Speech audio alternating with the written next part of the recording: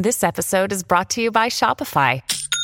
Forget the frustration of picking commerce platforms when you switch your business to Shopify, the global commerce platform that supercharges your selling wherever you sell. With Shopify, you'll harness the same intuitive features, trusted apps, and powerful analytics used by the world's leading brands. Sign up today for your $1 per month trial period at shopify.com/tech, all lowercase. That's shopify.com/tech.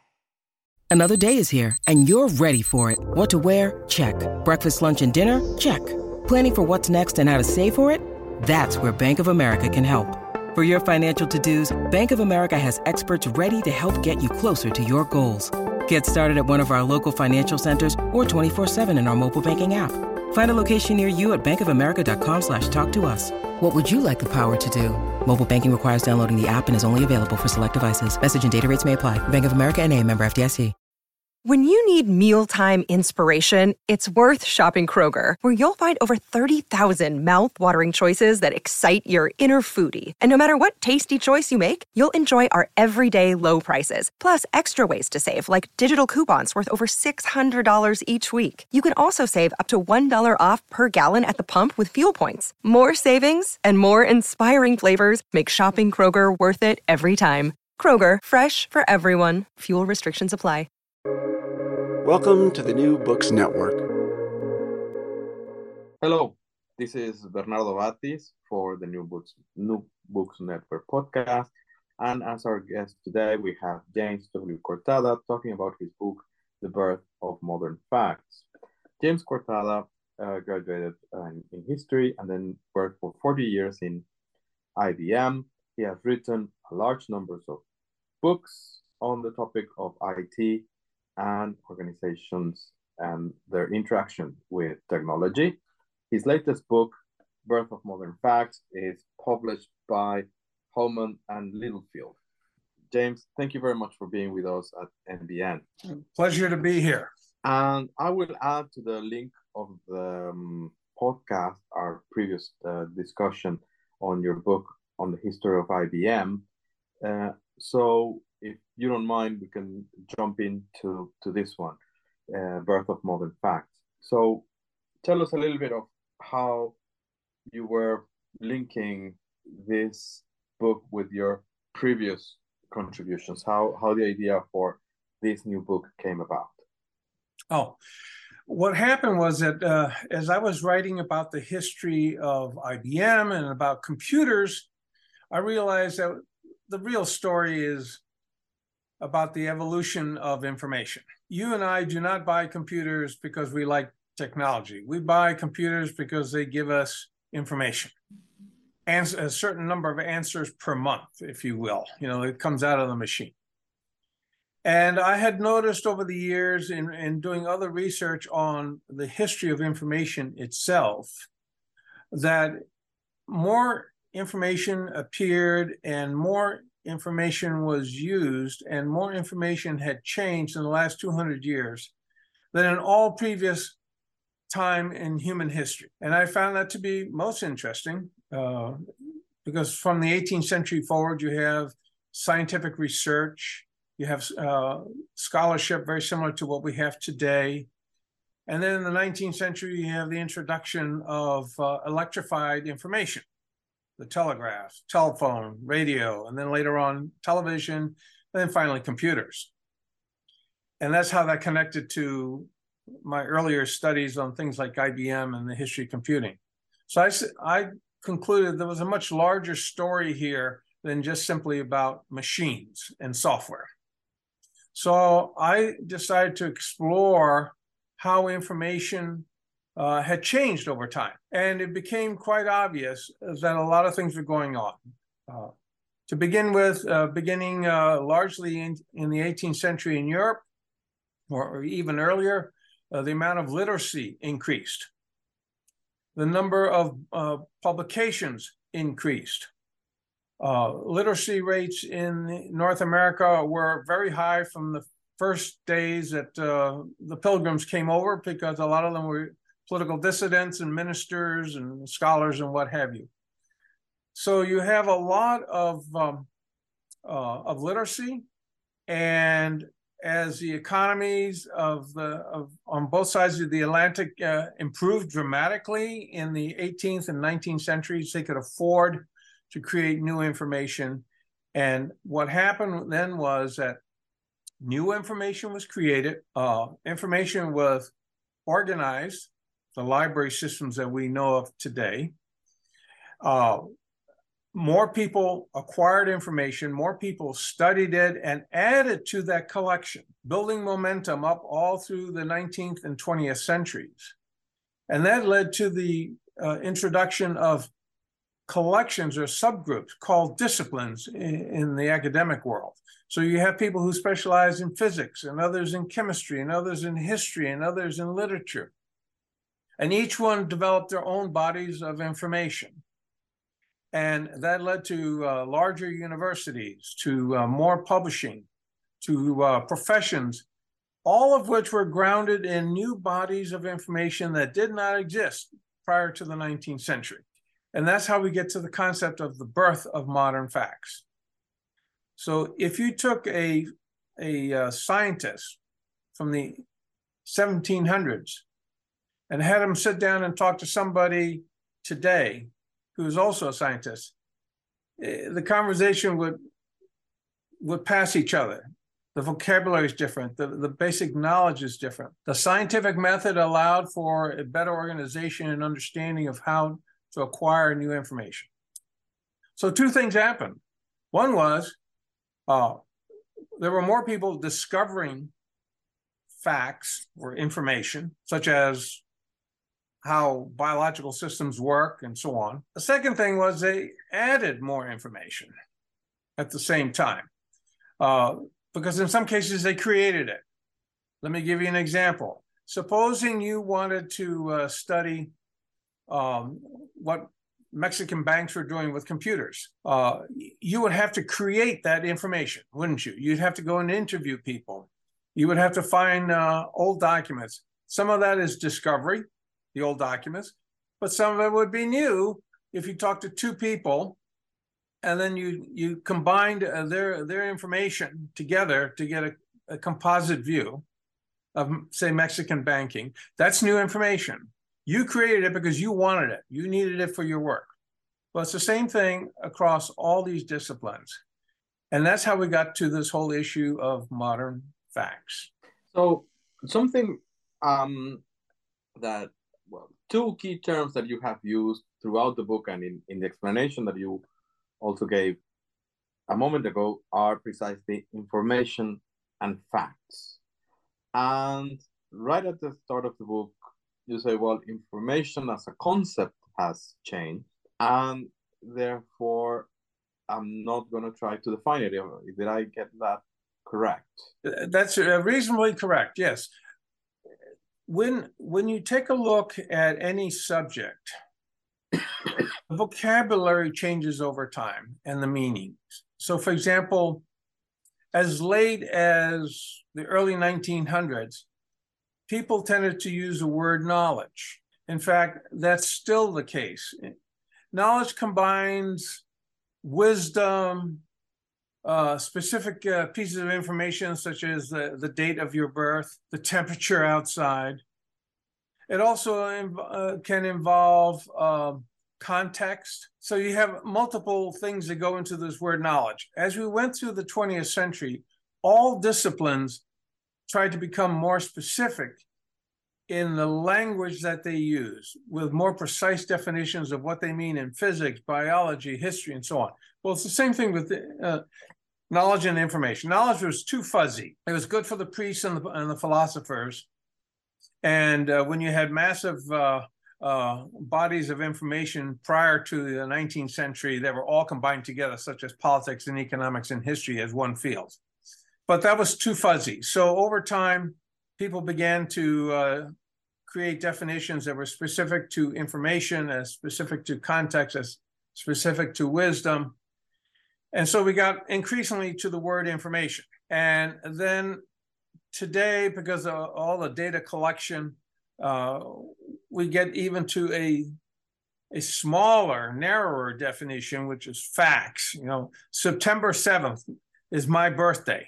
That's a fact. But the fact fits in nicely with information also, in that it can also be, information can also be my birthday, September 7th, or that in addition to my birthday being September 7th, that I came from a family that lived in Cuba. So one can be defined either the same, facts and information, or information and facts are separate. It depends on who you're talking to.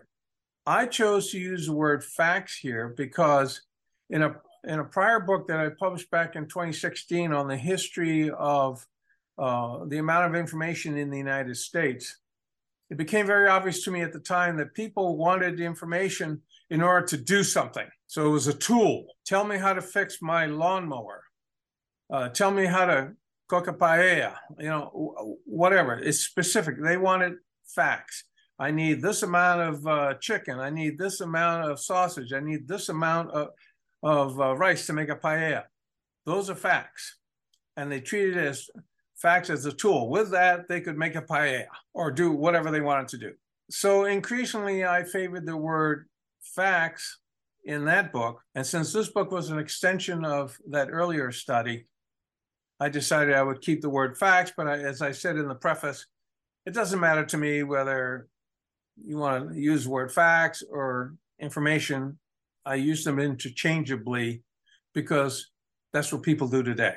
And I'm writing for people who live today. Yes, but I'm appealing to the historian. Yes. There is an important difference between information and fact, and there is a whole discussion within the how to study history as to determine what is and what is not a fact, and how that informs and changes the view.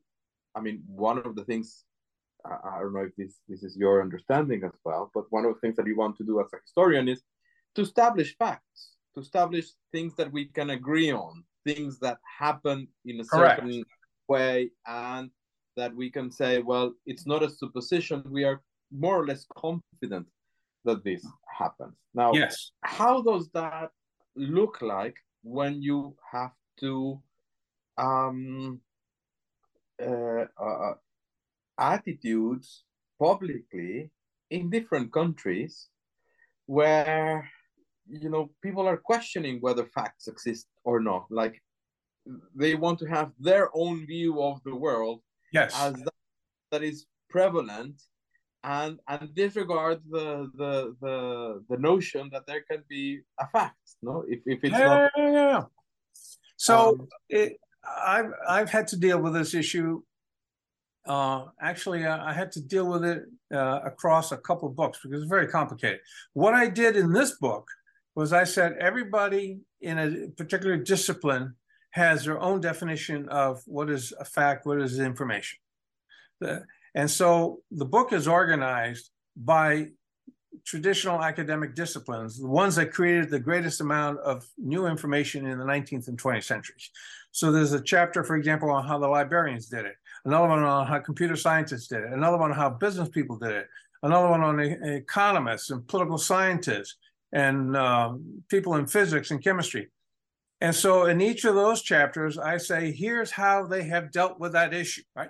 So for example, in the case of the historians, starting like everybody else in the 19th century, they said accurate information will be based on such things as looking at original documents that were written at the time of an event, right?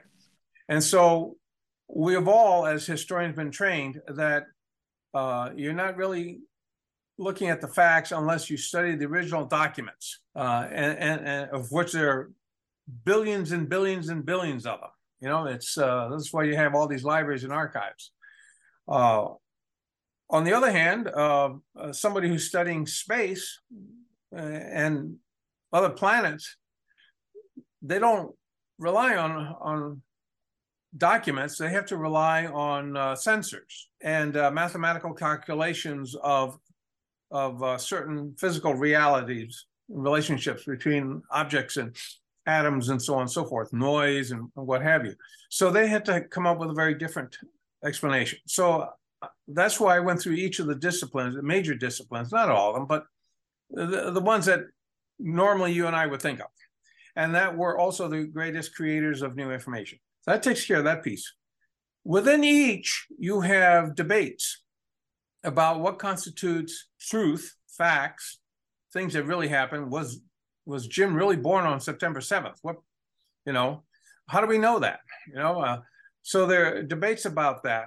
And of course, since around the early 2000s, with the rise of such things as Bolsonaro and Trump and so on, it's become a public discussion.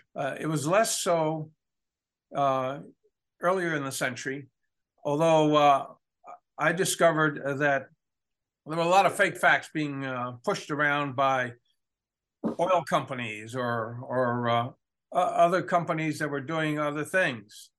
So fake facts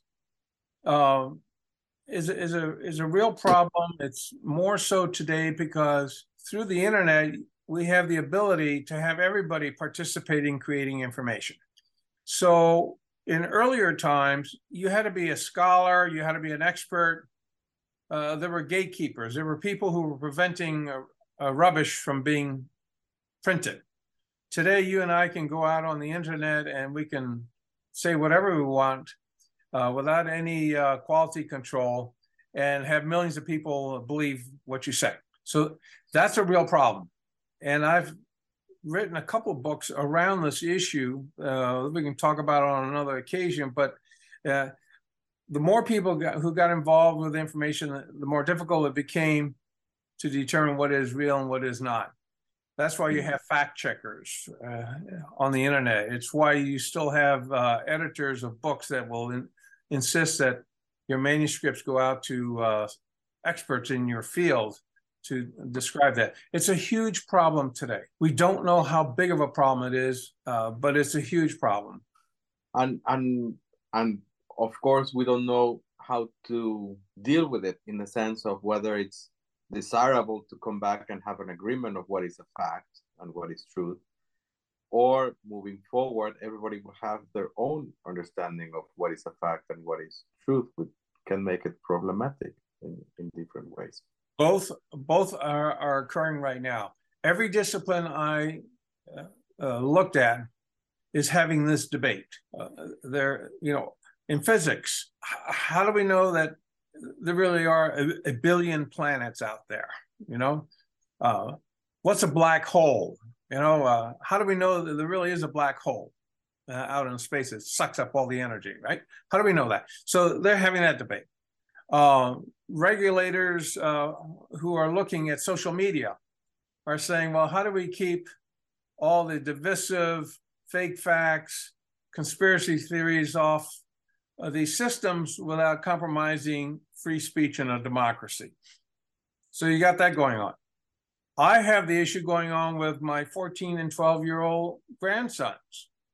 How do I make them smart enough to know when they're seeing rubbish on the internet because they like to play games and interact with their friends?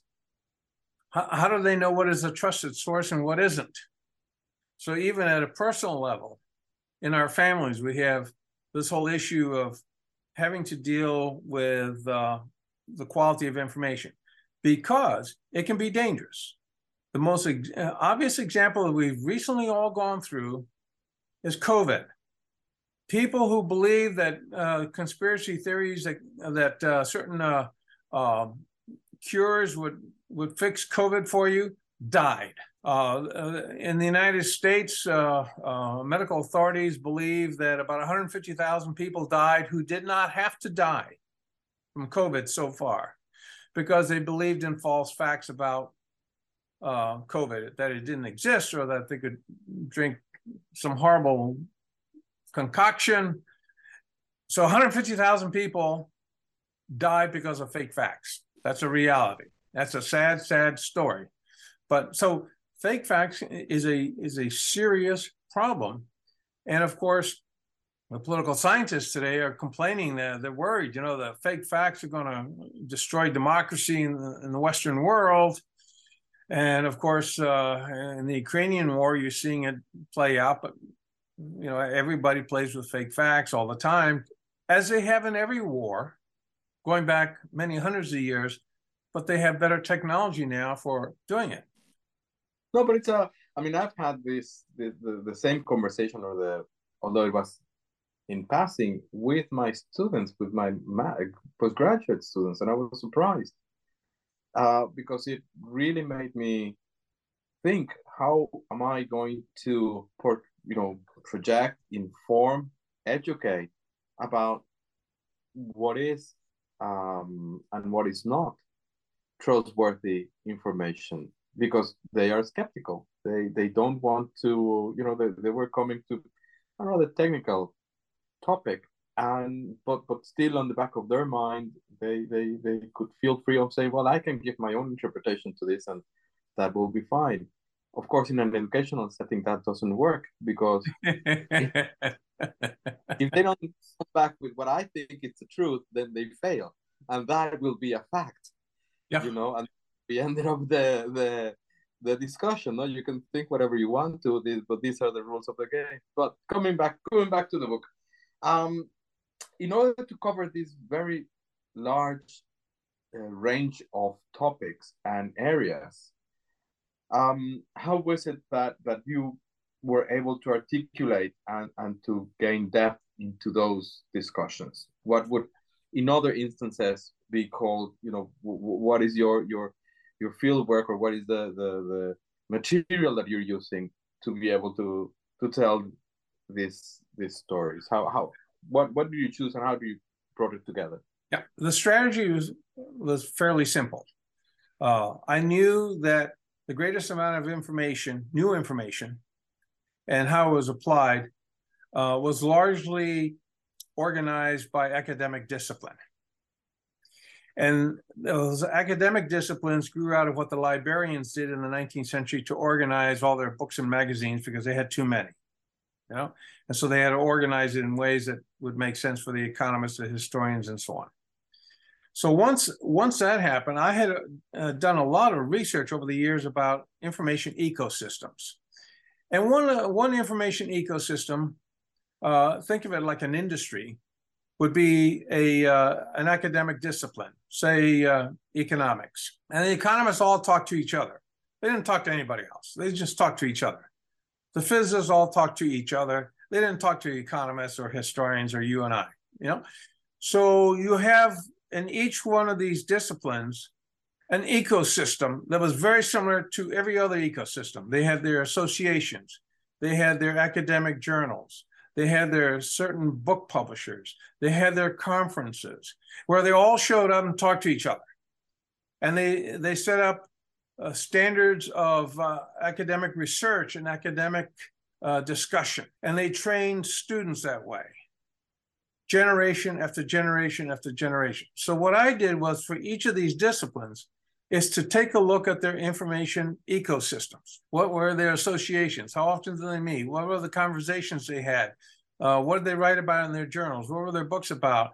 What were the courses they taught? And I would do that discipline after discipline after discipline. And I learned a couple of things. One is they all behave more or less the same way. They all have their associations. They all have their journals and so on.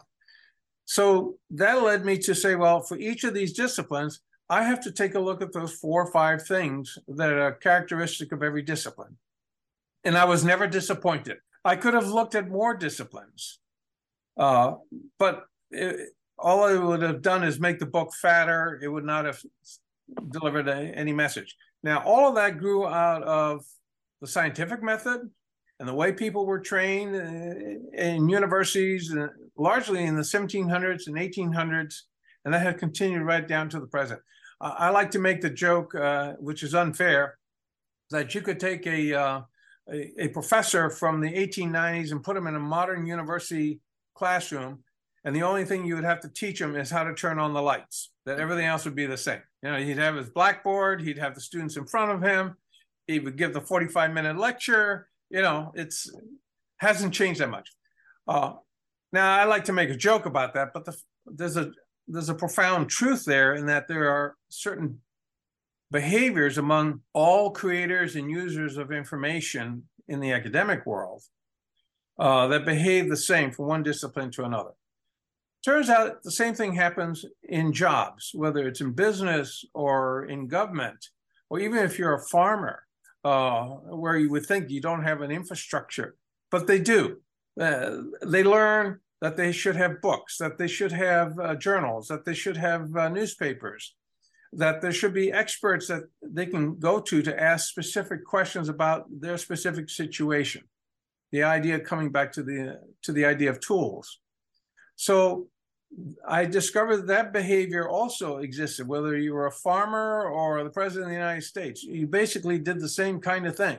You wanted certain types of information. You knew to do that, and you knew to have confidence in it, and you knew to use it. And so you see this, on the one hand, this homogeneous behavior, but on the other hand, you have this tremendous fragmentation of information, because somebody today cannot know economics, physics, and so on, whereas in the 18th century, a lot of people did. My favorite example is Benjamin Franklin. He worked on electricity, but he also helped establish the United States. Yeah. So he was a political scientist, he was a media mogul, and he was a STEM person, right? A scientist, all in one person. Well, you can't do that today. So there was a lot of fragmentation in the information as people built their disciplines and their silos. So today, for example, somebody asks you, well, Bernardo, what are you? Well, I'm a historian. In the 18th century, you would have gone, I don't know, I'm just a really well-educated guy, and I'm interested in a lot of things. And so if you were doing that today, we'd say, oh, Bernardo's a genius. He's a polymath, right? They have a word for that. But it's so rare that it doesn't get done. So that's how I organized and how I think people should look at it. Now, here's the problem that we have, and it steps beyond the book. When you ask the question, so what? Why? Who cares? Well, we care because we have so much fragmentation of information that we may be missing gaps of knowledge that are very important between disciplines. And one of the things that computers has allowed us to begin to do is to reintegrate information, groups of information that were never integrated in the 20th century because we humans could not master 2 or 3 disciplines. We were lucky if we could master a corner of one discipline. So this is where, for example, artificial intelligence comes in, the role of databases. Why is Google so popular? I mean, you could write a question, make a query, and Google doesn't care what discipline it comes from. It's not loyal to its discipline the way scholars are. If the information to answer your question comes from history and political science and economics, it's going to put that all in front of you at the same time. And yet when you and I were trained in graduate school, we were taught you should only consult scholars in your field. So when I was a university student, studying history, I only read history journals and history books. Today, in order to do my work, I have to read things by physicists and computer scientists and economists. And it's hard, but computing is beginning to help reintegrate information so we get a better view of what's going on. And along the way, interesting things have happened. My favorite one right now is the improvement in the predictability that an answer is correct. Let me give you an example. In the 1900s, if you were working as a translator, say from Spanish to English, English to Spanish, you had to know both languages. You had to be completely fluent in both languages.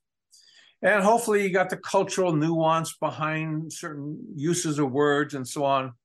And that was very important. So you can get a job at the United Nations very quickly, no problem. Today, when you go to Google Translate function, it doesn't do that. It doesn't know the language. What it does is it looks at millions of lines of Spanish text and English text and analyzes it and says, well, 98% of the times when Bernardo uses the word whatever, name, in Spanish, it comes out as nombre. So if Bernardo wants to know what the Spanish word is for name, what Google does is it says, well, there's a 98% chance that nombre is the right word for name. But we won't tell him that is a 98% chance. All Bernardo wants to know is what is the word.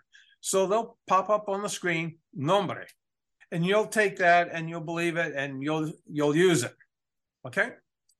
That's how it's done. So that's how, for example, Google can translate 200 languages. It does it by checking the probability that a particular phrase is the same. That's what's happening today. So probability becomes a very useful thing.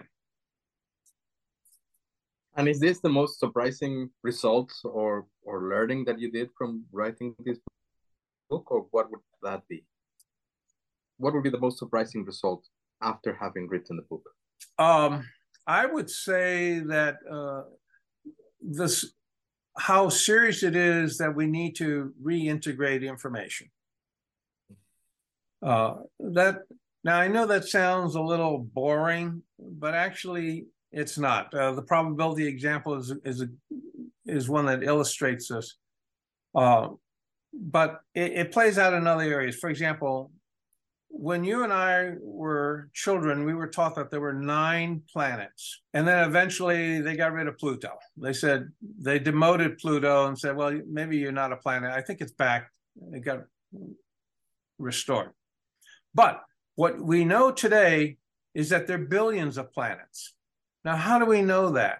What happened was that gaps between our knowledge began to get filled in when new bodies of knowledge could be integrated, such as the role of sensors, more powerful telescopes, a better understanding of radio signals, a better understanding of electronics, or electrons, I should say, and neurons.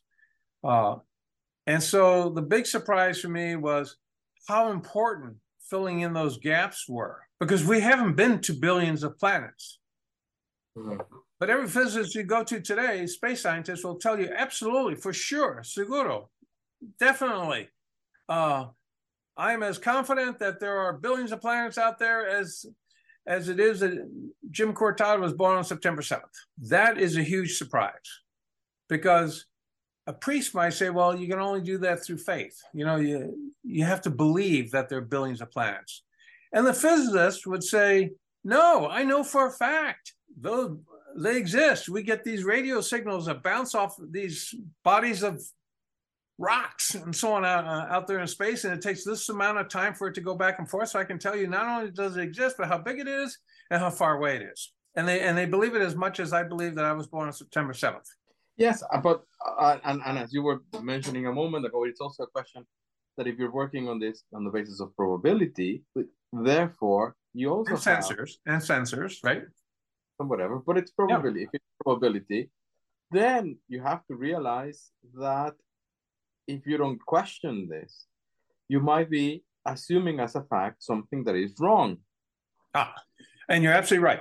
And one of the interesting things about both the scientific method of research and also what has actually happened in all disciplines is that there is this belief among experts that no piece of information is necessarily absolutely true. It should be questioned. It should be refined. When was Jim born? Well, he was born on September 7th. His mother says it was 5 minutes after 12 o'clock. That was in the Eastern time zone of the United States and North America. But in Asia, that would have been September 8th, right? I think it is, if I have my math right. So was he really born on September 7th? Well, so information changes. And you have to accept that in science. And so you're always going to be skeptical. And it doesn't matter whether it's in history or physics or medicine. And that's how we went from 9 planets to billions of planets. Yes, it is 9 planets for now, but be open to the idea that it would be billions. And then when in fact it happens, you accept it, you prove it, you challenge it, you verify, and you keep verifying, keep proving until it changes. Now, why do you want to do that? In a lot of cases, you want to do that because circumstances really do change. Military technology changes. So yeah, the bow and arrow works, but a tank works better on the battlefield.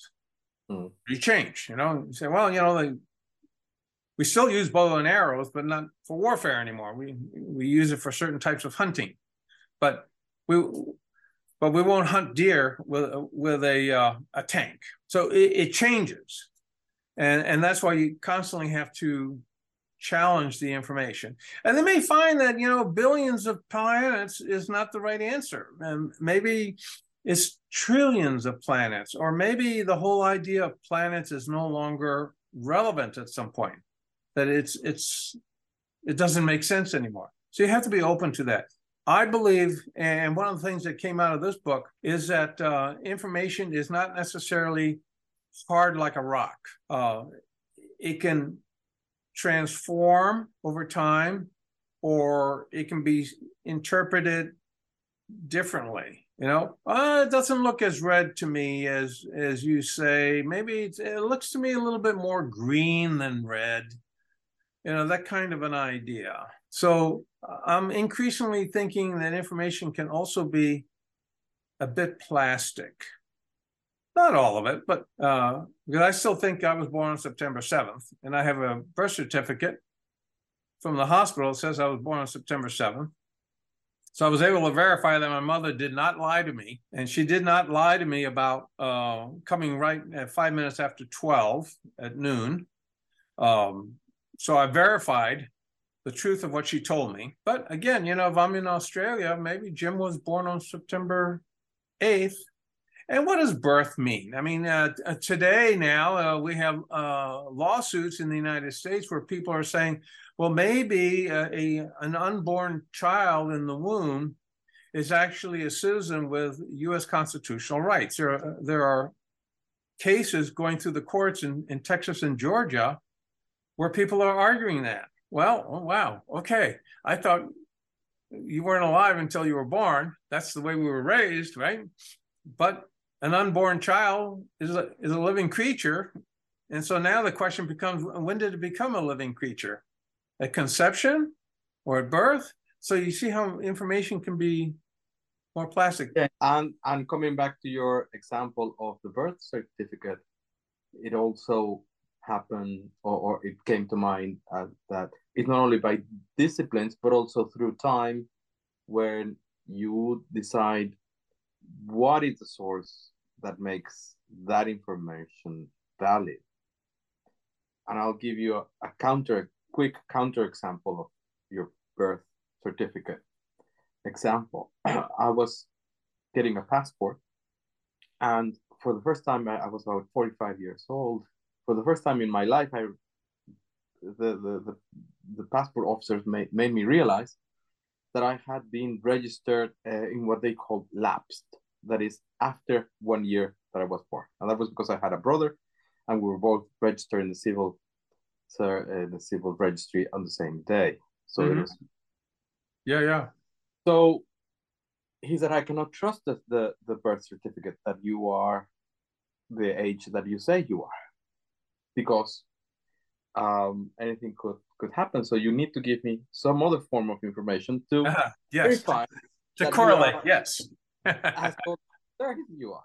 It so happened that my mother was with me, and she was also getting her passport. So I entered into this very unique conversation with the passport officer, saying, well, here's my mother, and she can tell you that I came. She was there.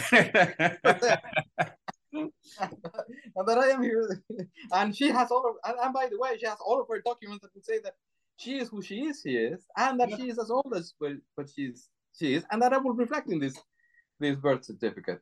And said, well, no, we cannot take it. So it was yeah, interesting conversation. Ah. But it's to what can you know it, yes, you've made the point that it changes across discipline. What do you think it's a fact, and what is the source that tells me that this information is valid? But that also changes. I mean, in precisely you talked about sensors, but you also on the book talk about accounting.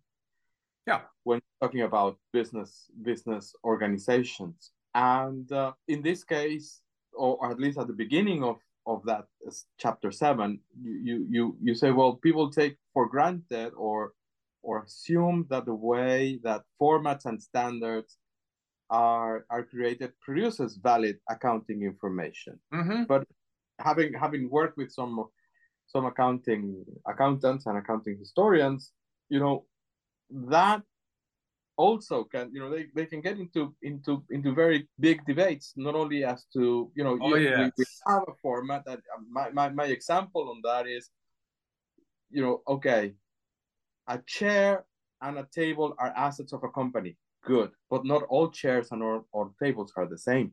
Right. Yeah.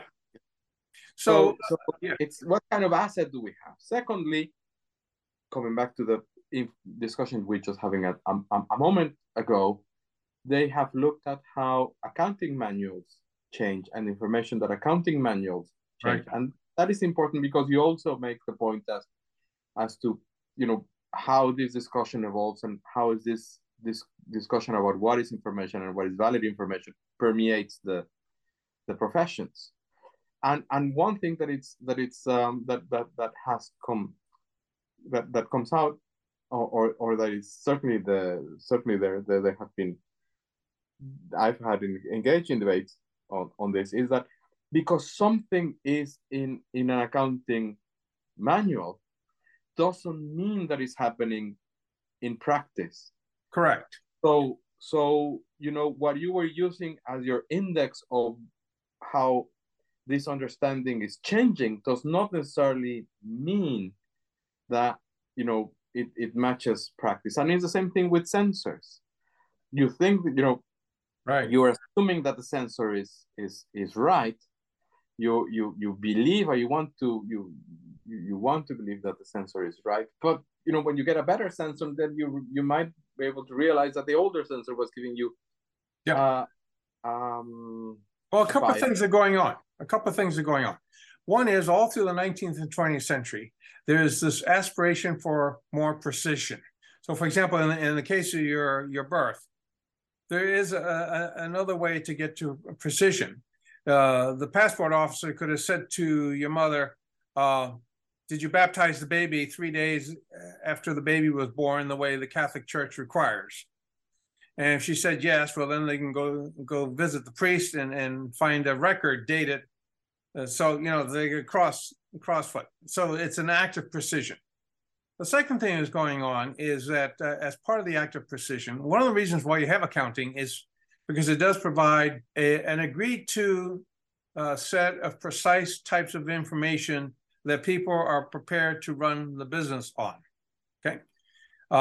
So it is back to our idea that we were creating new information, whether it reflects reality or not, obviously is the same thing. You know, do we really have billions of planets or not? You know, it's a similar conversation. And I personally, for example, know from having been in business for so many decades that there are accounting records that really do not reflect the reality of what is happening on the street. Or my favorite example being a lot of the data that is collected for annual reports does not necessarily reflect the true status of the quality of the economic performance of a company. That's why you have regulators making more requirements that people collect even more data. So you look at an annual report for today for a company versus what that document looked like 30 years ago. And you have less photographs today of wonderful products and so on, and more tables and charts. It's very difficult to read an annual report today in comparison. So you're absolutely right. The information has changed. So you have a desire for precision.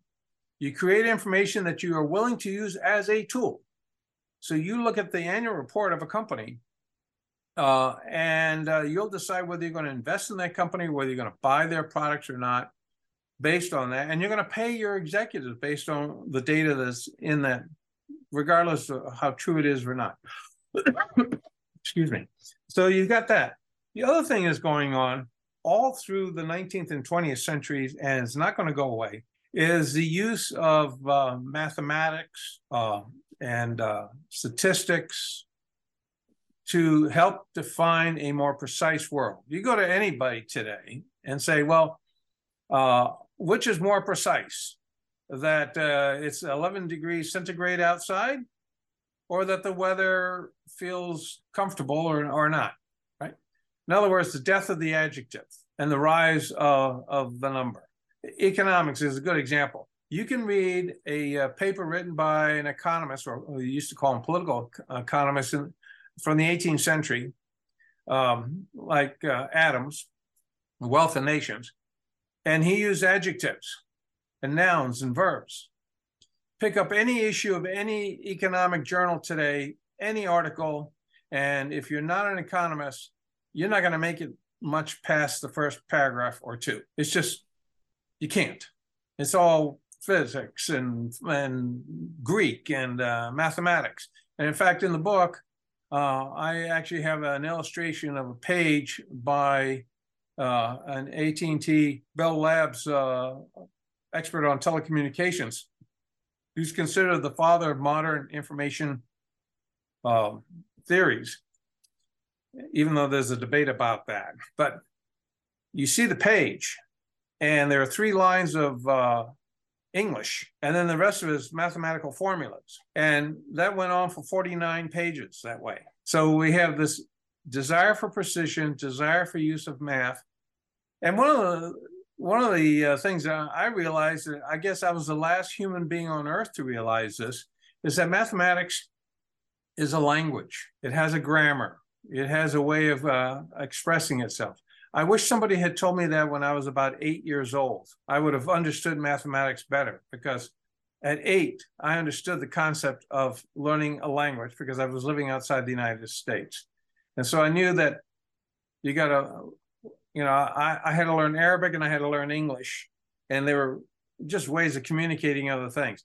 Had somebody told me that mathematics was a language, I would have gone, okay, I now understand why I have to know how to add, subtract, multiply, and divide, and then later on calculus and so on.